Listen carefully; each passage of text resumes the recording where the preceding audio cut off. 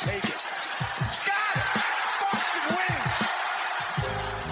Two legends in basketball analysis with over 70 years combined experience. This is the Bob Ryan and Jeff Goodman podcast. NBA, some college, a little bit of everything. You know, what can I say? But it wasn't going to happen here with him. I was okay with it because it wasn't about talent, I didn't think. All right, let's get right to it. All right, it's time for the playoff edition, and we'll even get into some NBA draft look-sees with Jeff Goodman coming up here on the Ryan Goodman and Tangway Along for the Ride podcast. First, we have to tell you that this is brought to you in part by our friends at BetOnline. BetOnline, they are the number one source for all your betting needs and sports info. They got the latest odds, sports developments, including this year's basketball playoffs, the conference finals, the NBA championship, Major League Baseball fights, even next season's NLF futures. BetOnline is your continued source for all your sports wagering needs, including live betting and, of course, your favorite Vegas casino and poker games. It's really easy to get started. Just go sign up today. The promo code is CLNS50 to receive 50% off your welcome bonus on your first deposit. BetOnline, where the game starts. Okay, guys, let's get to the situation at hand. I want to start with something I just heard through the grapevine. I'm not sure if it's true yet, but there's been a COVID situation in the Celtics traveling party.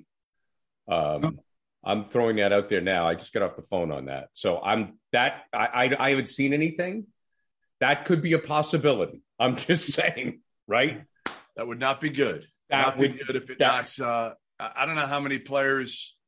And again, it's not even anymore about not having it ever, right? Because you're seeing examples where guys have gotten it multiple times. So you look at, Jason Tatum, we know he had it a year or so ago. Well, if he gets it, it was bad without Al Horford. It'd be really, really bad if Jason Tatum or Jaylen Brown or one of those other guys does. Well, I'll tell you that, Tatum is doubtful because he's in the protocol. So Horford. What did I say? Horford. I can't do two things at once. Okay, here we go. Just came out. Multiple backroom Celtic staff have tested positive for COVID. So stay tuned. Who knows what the hell happens? If too many players become involved, are they going to move the games? I have no idea. All this for me, since I'm already in a minority among Celtic, so we say boosters, in that it's house money for me, has been since the Nets series. Okay, right. So I'm in the whatever happens. I'm resigned to bad things happening. I'm not going to freak out if they got sabotaged by this anymore. How can you be surprised at anything we hear with regard to this? Okay. So, it's terrible. Of course it's terrible. I mean, with 4 teams left, Gary's got a good point, right? Like if you've only got 4 teams, it'd be one thing if you're in the first round, all right, you're not going to stop for a player on a team or something like that. But now you're down to 4 teams. And if a team gets hit, do you just say, hey, listen, you know what? We're going to pause for a little bit. Or do you just say, hey, the bottom line is if we got a couple players getting hit now, we're probably going to have a couple more getting hit in a week. So let's just push through it. I mean, if the world didn't revolve around television, you could think about postponements, but the world does revolve around television. It begins and ends with that in terms of scheduling. And so, they're going to want games. Yeah, Windhorse is on this too from ESPN. So that's a developing situation. All we can do is that we've put it out there for the sense of our discussion. No, I'm right. I think that there's a distinct possibility because you got 4 teams. And you mentioned television, Bob. The longer the series goes, the more there's interest in, you could delay. They've delayed the NBA finals before. I mean, listen, if this went into July. NBA, in my experience, has always been willing to make it up as they go along and different ways, scheduling and realignment positions and all that. They've always been flexible in that regard. I mean, in the old days they were. So, I don't know. It's such a reminder that we're so far not out. We're just so much into this thing. It's not even close to being over. It may never be over in any of our lifetimes. We're just going to be living with this thing indefinitely. And I'm just getting resigned to that. Well, yeah, okay. I mean, listen, it certainly hurt the Celtics without, being without Al. Oh, Rob Williams was good, But again, the beauty of having both those guys is they give you a completely different look. And Al is just so fundamentally sound, and what he brings to the court, even in terms of kind of keeping everybody even keel in a hostile environment. When that game flipped, you don't know how he would have been able to change the game. He might have been nothing, but certainly being without Al Horford, Smart and Lowry, I don't want to say are a wash, because Lowry has not played well lately, but he's been hurt as well. Marcus Smart's certainly been the better player this year, but I think Al was certainly a huge omission, and they need him. Al is a Udonis Haslem who actually plays. Right. Right. I mean, so no, there's no question. But all right, let's get right to this. Yeah, let's get to the series. I mean, the reality is, I would just like to wrap this up by saying quickly that we all know if a Tatum or a Brown or if a big name tests positive, they're going to delay this because they want those guys in the game. So moving on, right, to the series itself. After game one, and Bob, I'll start with you. I wasn't sure they were going to beat the Nets because I thought Durant would be too much. I wasn't sure they were going to beat the Bucks because I thought the Freak would be too much. After the Game 6 win in Milwaukee, I'm a believer. The Game 1 loss was embarrassing. Third quarter was awful.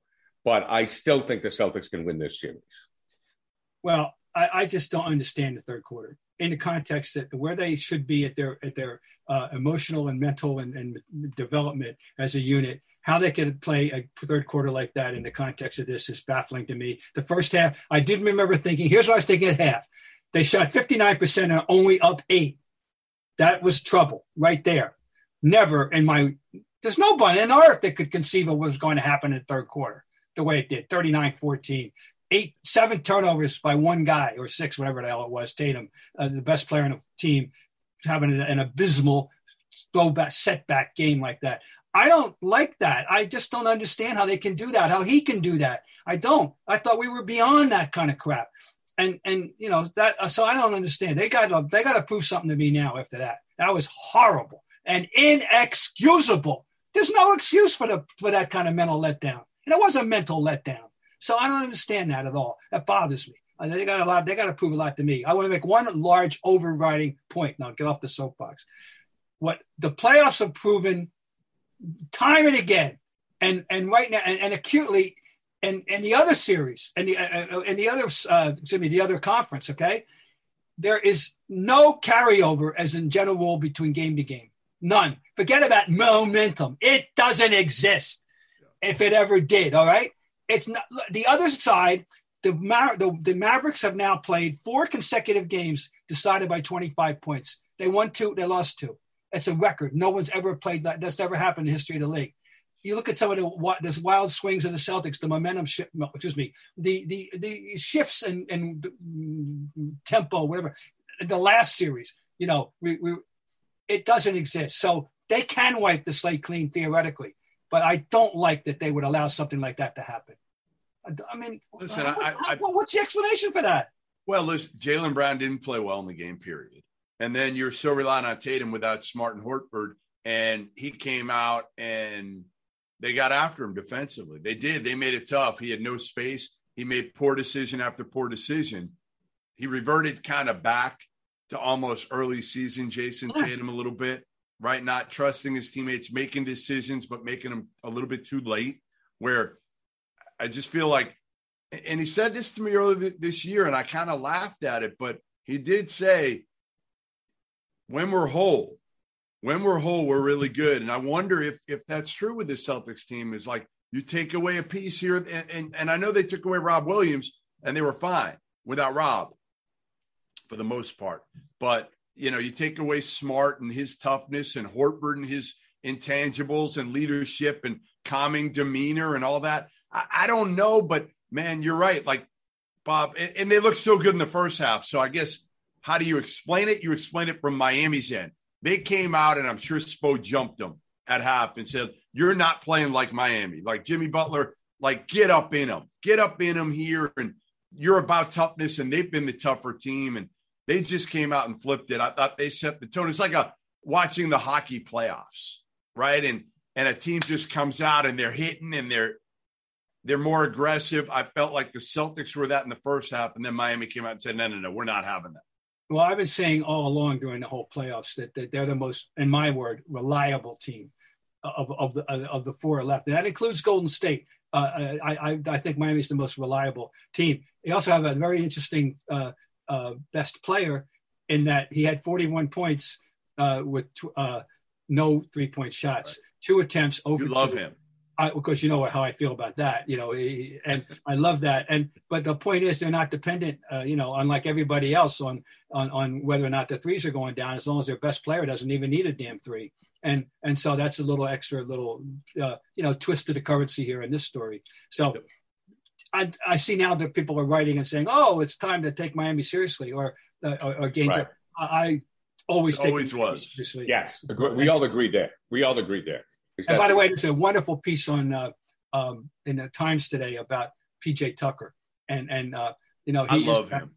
Oh, and you gotta, if you love basketball, if you really understand and appreciate the game, this guy should be somebody that you treasure for what he brings to the table without ever scoring a point.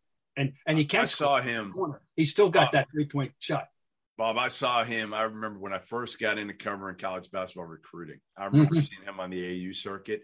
And then it's funny, he was that undersized 6'5.5" 4-man at that time, and he goes to Texas, and I loved him because this is how he's always played. He's never changed. He was a little more, he could score a little bit better back then, and then I remember everybody that came along after him that was that undersized 4-man that played tough, he was PJ Tucker. Like, that's who you instantly compared everybody to. That was undersized and played with a ticker and just got after it was the next PJ Tucker. I had a name. This is a name that I'm sure it hasn't been evoked in the NBA in 40 years, literally.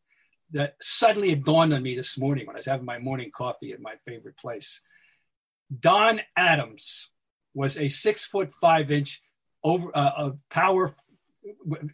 played a power forward game for the Rockets in the 70s. Okay. And when I did a book on the NBA called the Pro Game in 1975, I used him as the example of how you can be this is when we were actually for the first time identifying quick forward, small forward versus power forward, as opposed to just forwards. And he was an anomaly at 6'5" as a power forward. So I've decided that what's happened here is that if you believe in reincarnation, that PJ Tucker, that Don Adams has been reincarnated as PJ Tucker. So there was a precursor 40 years ago, Don Adams. I don't even know if he's still alive. I have no idea. But anyway, PJ is an important piece of their puzzle, and a guy you got to respect and honor. Before we move on to the West, I want to wrap this up by talking about Tatum, because one of the things that I find frustrating is the advancement of crowning a player. And I think that that's happened to Tatum throughout his career. I think he's always been a step behind his praise and where he's at. He continues to progress.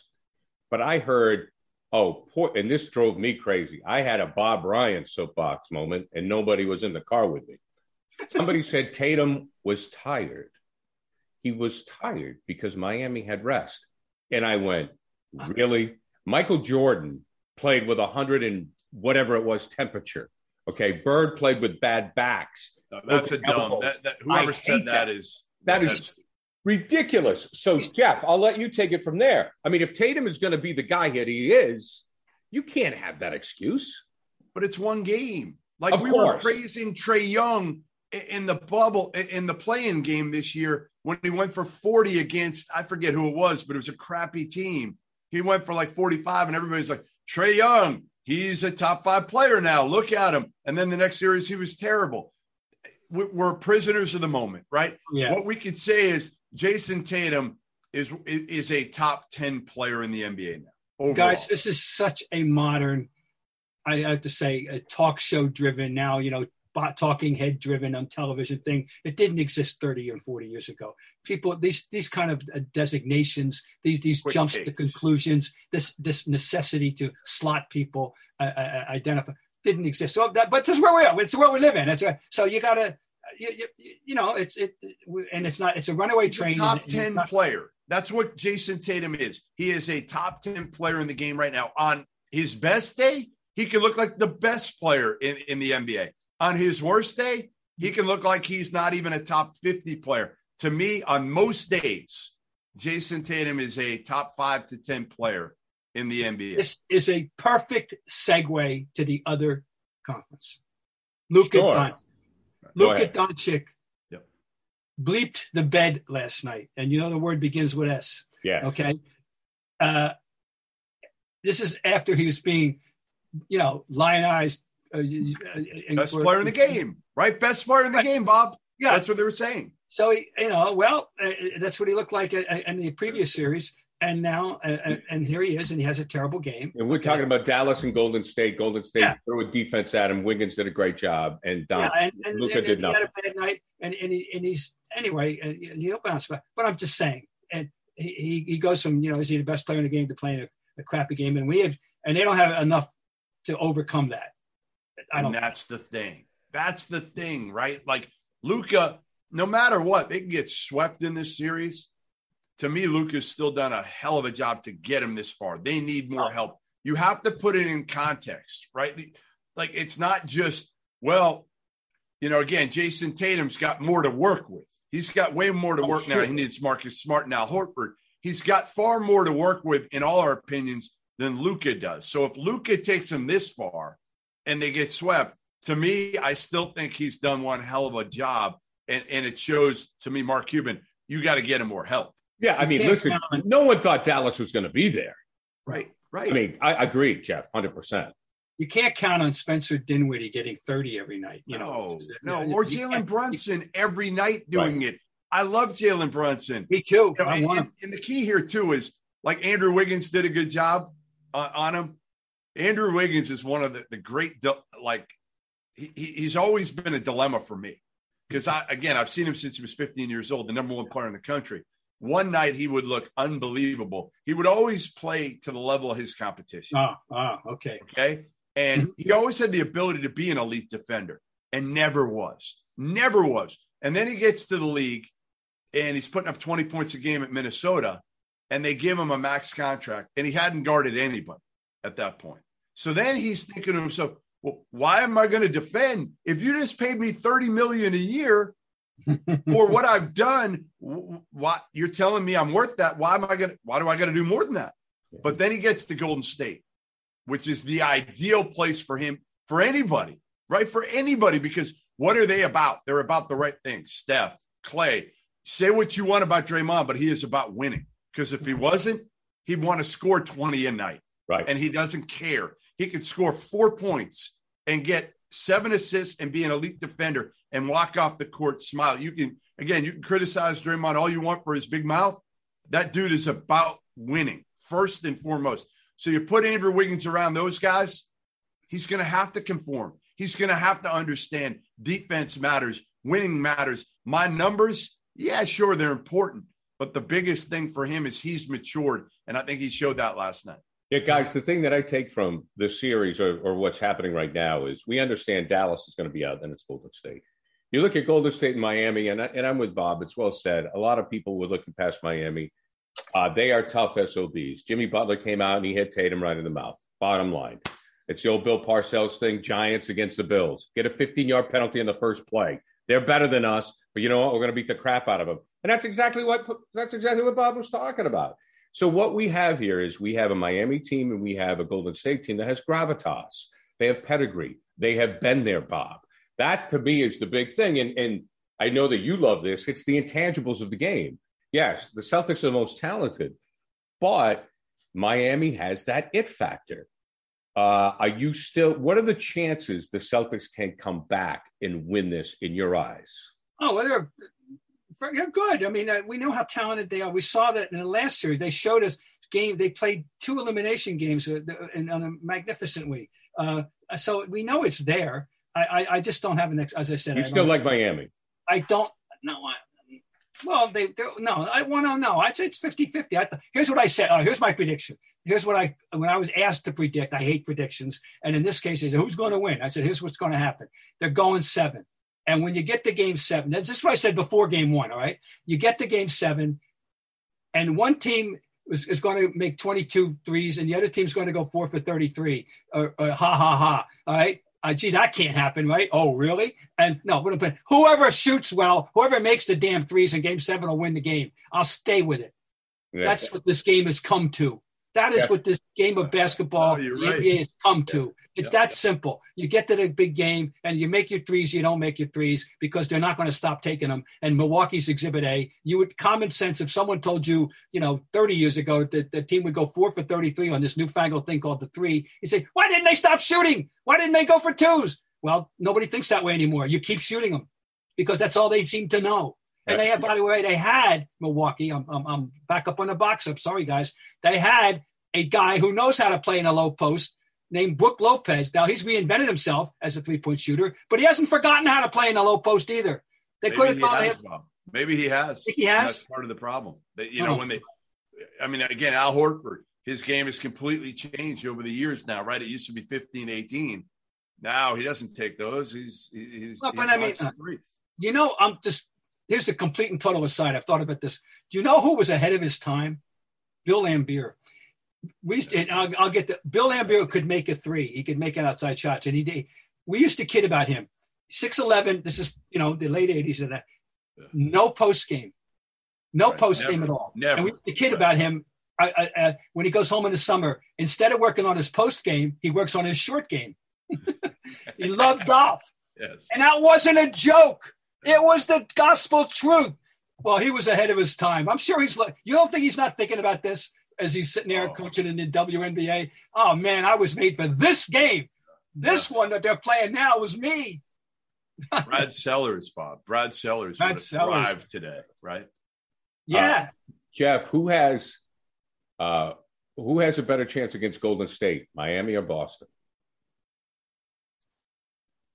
It's a good question. Ooh, good one, Gare. Good one. Yeah, good one, Gare. To that, I'd kind of like Boston. I kind of like Boston because I think they have a little bit more. They probably match up a little bit better. But again, Miami, you just look at them and you're like, okay, the backcourt of Gabe Vincent and Max Strus. Like you just look at it. Okay, Steph Curry, Klay Thompson against Gabe Vincent and Max Strus. Who are you taking? Sure. I mean, come on. And Jordan Poole. And Jordan Poole is the third guy. They're in the discussion right now with the greatest. But there's a but here, Bob Ryan. Give me the but. What's the but? I would go Celtics. Golden State is the favorite right now. They're the favorite to win this. Vegas made them a huge favorite. They should win it. But we didn't say that. We thought that early in the year because they were rolling early, right? And then they went and they kind of went under the radar a little bit. What do you think Kevin Durant's going to think if Golden State cuts down the Nets again this year? I don't care what Kevin. Thank you. I don't care. He's going to get crushed. I can't wait to see him on Twitter if Golden State wins because he's going to get absolutely hammered. Hey, before we move on to the draft, I know we're going draft. Yeah, I need to get Bob's thoughts on Patrick Beverley crushing Chris Paul because I'm watching that. I was watching that live, and I generally don't watch. I try not to watch First Take at all because my ears hurt afterwards, to be honest. I need Tylenol afterwards. But I was watching that. It was on SportsCenter at first, I think. And it was J.J. Redick, Patrick Beverley, and Mike Greenberg. And I really like Greeny a lot. I think he's really good at what he does. And I'm a huge J.J. Redick guy.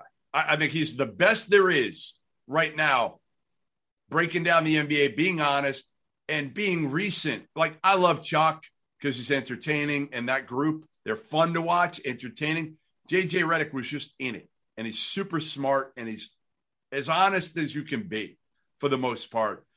So Patrick Beverley is killing Chris Paul, killing him. And I'm not the biggest Chris Paul guy. I will give you, I don't know if I've ever told you this story, Bob, but the story dates back to when all this stuff came out about Donald Sterling and Chris Paul was with the Clippers and I was in Vegas and Chris Paul always coaches. He runs an AU program, CP3, and he's give him credit. He's there every summer. There was this new event in Vegas where Carmelo was kind of coaching his team. There were 8 teams. They were all coached by former current NBA players.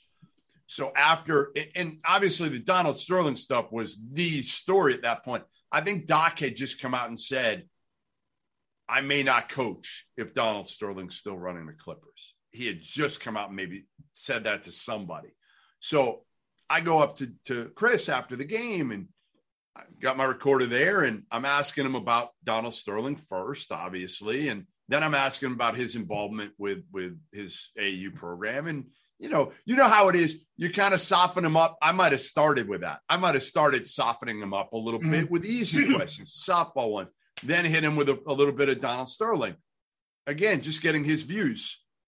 So after I was with ESPN at that point. After I finished, I wrote the story.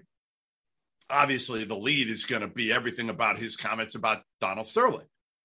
And the other stuff, I probably didn't even put it in the story because they were going to cut it anyway. It was irrelevant. It was irrelevant to that story. I might have written something down the road about his involvement with his AAU program, but I wasn't writing it then.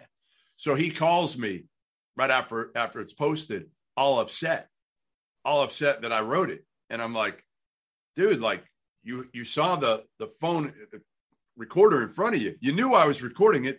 You answered all the questions about Donald Sterling.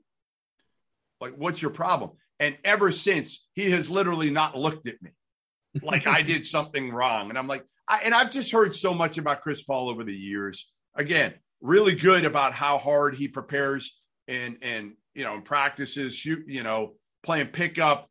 He's always playing like it's a playoff game. I'll give him credit for all that, but a little bit fraudulent in how he conducts himself. So I was like, when Patrick Beverley's saying this stuff, I kind of was like, all right, I kind of like this a little bit, but he went too far. I was watching it with my daughter and we're going, and they're saying, Pat, and I'm going, we don't know who it was. Yeah. I didn't know what Beverley, and the only Pat, and I just didn't think of it. The only Pat I could think of in the league at the present time is Patrick Williams. And I said, it's not Patrick Williams. He wouldn't even be in. Why would he be there? And it's not Pat. And then finally, when I learned that it was Beverley, okay, there's something going on. Like, I think it's pretty obvious that and it turns out there was something of a history between the two. Okay. Yep. There would have been a way to have a thoughtful, professional, gentle criticism, that Chris Paul has slipped. And after the games 1 and 2, he was very, very inefficient. Yeah. Blah, blah, blah. The venom that was pouring out of Patrick Beverley. Too much. It was totally personal, in my opinion. Didn't say it was inaccurate, but it was totally, but it was over the top and personal. It was inaccurate. It was inaccurate. I mean, it was too far. If he had said, he went too far with it. And then what did he do? He did something else right after that. He hit on something else that made me say, like, all right, he has no clue. Oh, I think it was James Harden, who's his boy. And he admitted that. He said, like, that's my twin or something like that. And then he went on to say that James Harden deserves a supermax or a max contract right now. Like, come on, man. Like, like what do you, and JJ Redick looked at him like, dude, what's wrong with you? So, like, I like Beverley's, lack of filter, I guess. Honesty would be the wrong word. It was compelling television, and Correct. Greeny basically hadn't lost control. He ceded control of the show. I mean, no kidding. I think they blew through a commercial. I think they blew through a break for what I saw somewhere. I mean, he wasn't going to put the stops to it. He knows he's a veteran on top. This is incredible television. Oh, yeah. This is going to have legs. This is going to have resonance. This is going to be talked about in the world. This is good for us. You keep Patrick Beverley. If you are a top guy assigning stuff at ESPN, are you putting Patrick Beverley on every moment you can for the rest of this? He wound up making a car wash appearance. I think he was on yesterday morning. That he was on the morning show. Car wash, by the way, is you go on every show at ESPN. Yeah, with ESPN, it's a nickname for you going on every show. Guys, I want to get to the draft. And real quick, though, this portion of the Ryan Goodman podcast brought to you by LinkedIn. Spring is in the air. Time for renewal and growth. LinkedIn, they got a job for you. Faster and easier, and it's for free. Create a job post within minutes on LinkedIn Jobs to reach your network. 810 million people. Simple tools like screening questions.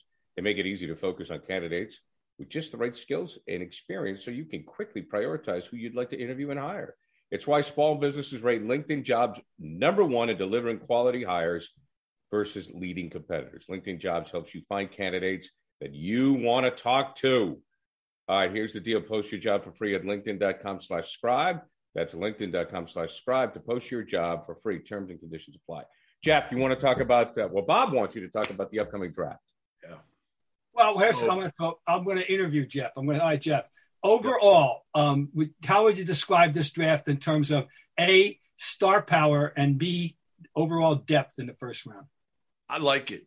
And usually I'm the one, if you can remember, I'm the one hammering the draft a little bit. I like it. I think there's 3 guys that have a legitimate shot at being the #1 pick. They're all very different. 4 and 5 are going to be very interesting. They're similar.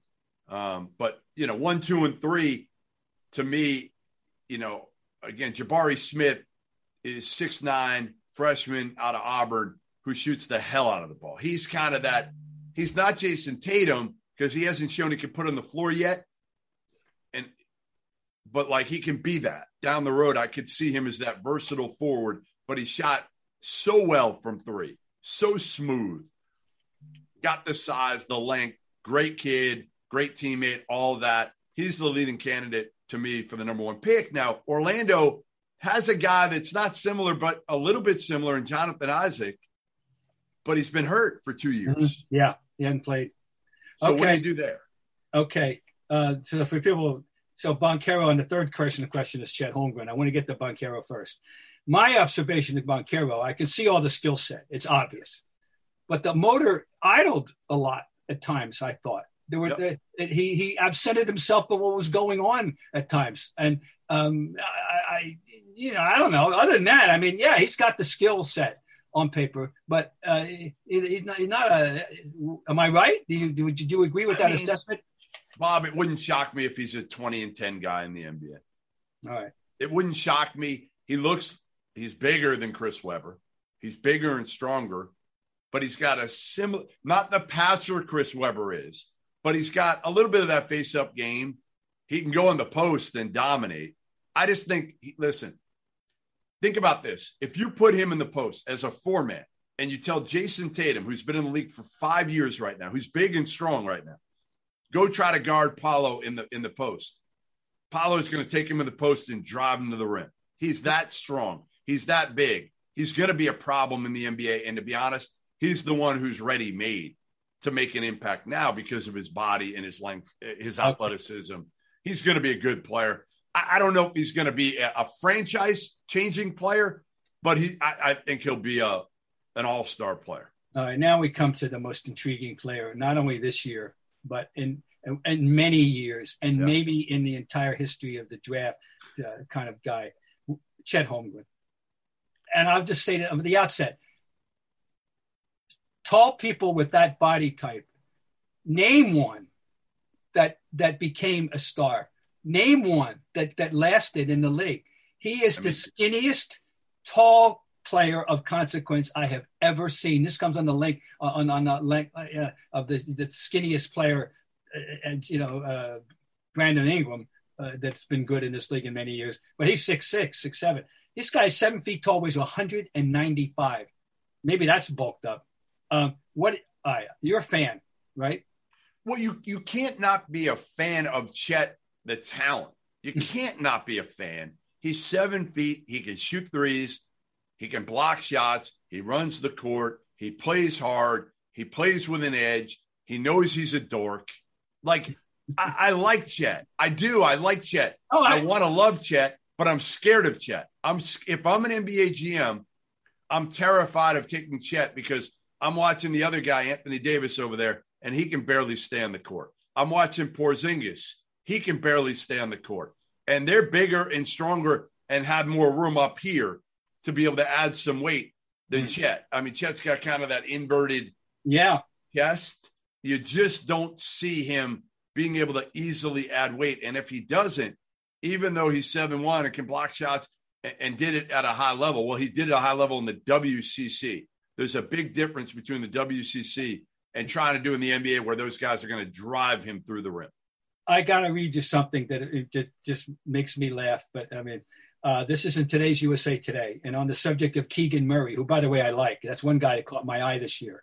And Murray, 21, is one of the oldest projected lottery picks and could have an immediate NBA impact. Is that where we've come to, huh? Jeff Goodman and Gary Tanguay? 21 is a graybeard among the lottery picks in the 2022 draft. Yes. Larry was 23. Larry turned 23 on December 7th of his rookie year. Just so you know. Put that in context. Listen, before we finish with the draft, and I know we'll do it again over here these next 6 weeks, the name that I want you to pay attention to is Shaedon Sharpe. And I've mentioned him, I think, to you before. Go ahead. Yeah, I know nothing. I'm like Sergeant Schultz, and it's not willful. I know nothing about Shaedon Sharpe. Go ahead. 6'5", 6'6". I saw him play multiple times last year in July at the Peach Jam down in Augusta. And, man, did he blow me away. 6'5", 6'6", Canadian kid, super athletic, can get to the rim, can pull up, can score. Streaky shooter, but great size. Now, the knock on him is, does he play hard all the time? I only saw him play 3 times. And all 3, he was tremendous. So I walked away saying, you know what? And I still say this, Bob. He could be the best player to come out of this draft. He'll probably go 5th. That's my guess, somewhere in that 4, 5, 6 range. Which would be he enrolled early at Kentucky and did not play. Right. But he's older. Yeah, he's older because he's Canadian. And I think if you're patient with Shaedon Sharpe and you get him around in the right franchise where they can teach him, like if you put him with Jimmy Butler or Draymond or somebody that's going to teach him work ethic and really bring him into the gym every single day, I think Shaedon Sharpe could be special. Guys, thank you very much. Bob, do you have a final word? I was just going to say, I don't know if Malcolm Brogdon qualifies in that regard, and even whether he'll stay with Indiana, but perhaps he could fulfill that role. He's an extremely mature guy. So, okay. Well, that's good. We all need to get educated on him. Well, we're going to have further discussions down the road. I got more questions that are bubbling here, and that'll be fine. But still, we got plenty of time to do it. All right, Bob. Thank you. Jeff, thank you. Guys, we'll talk to you next week, and hopefully the Celtics will be able to field a team. Yes.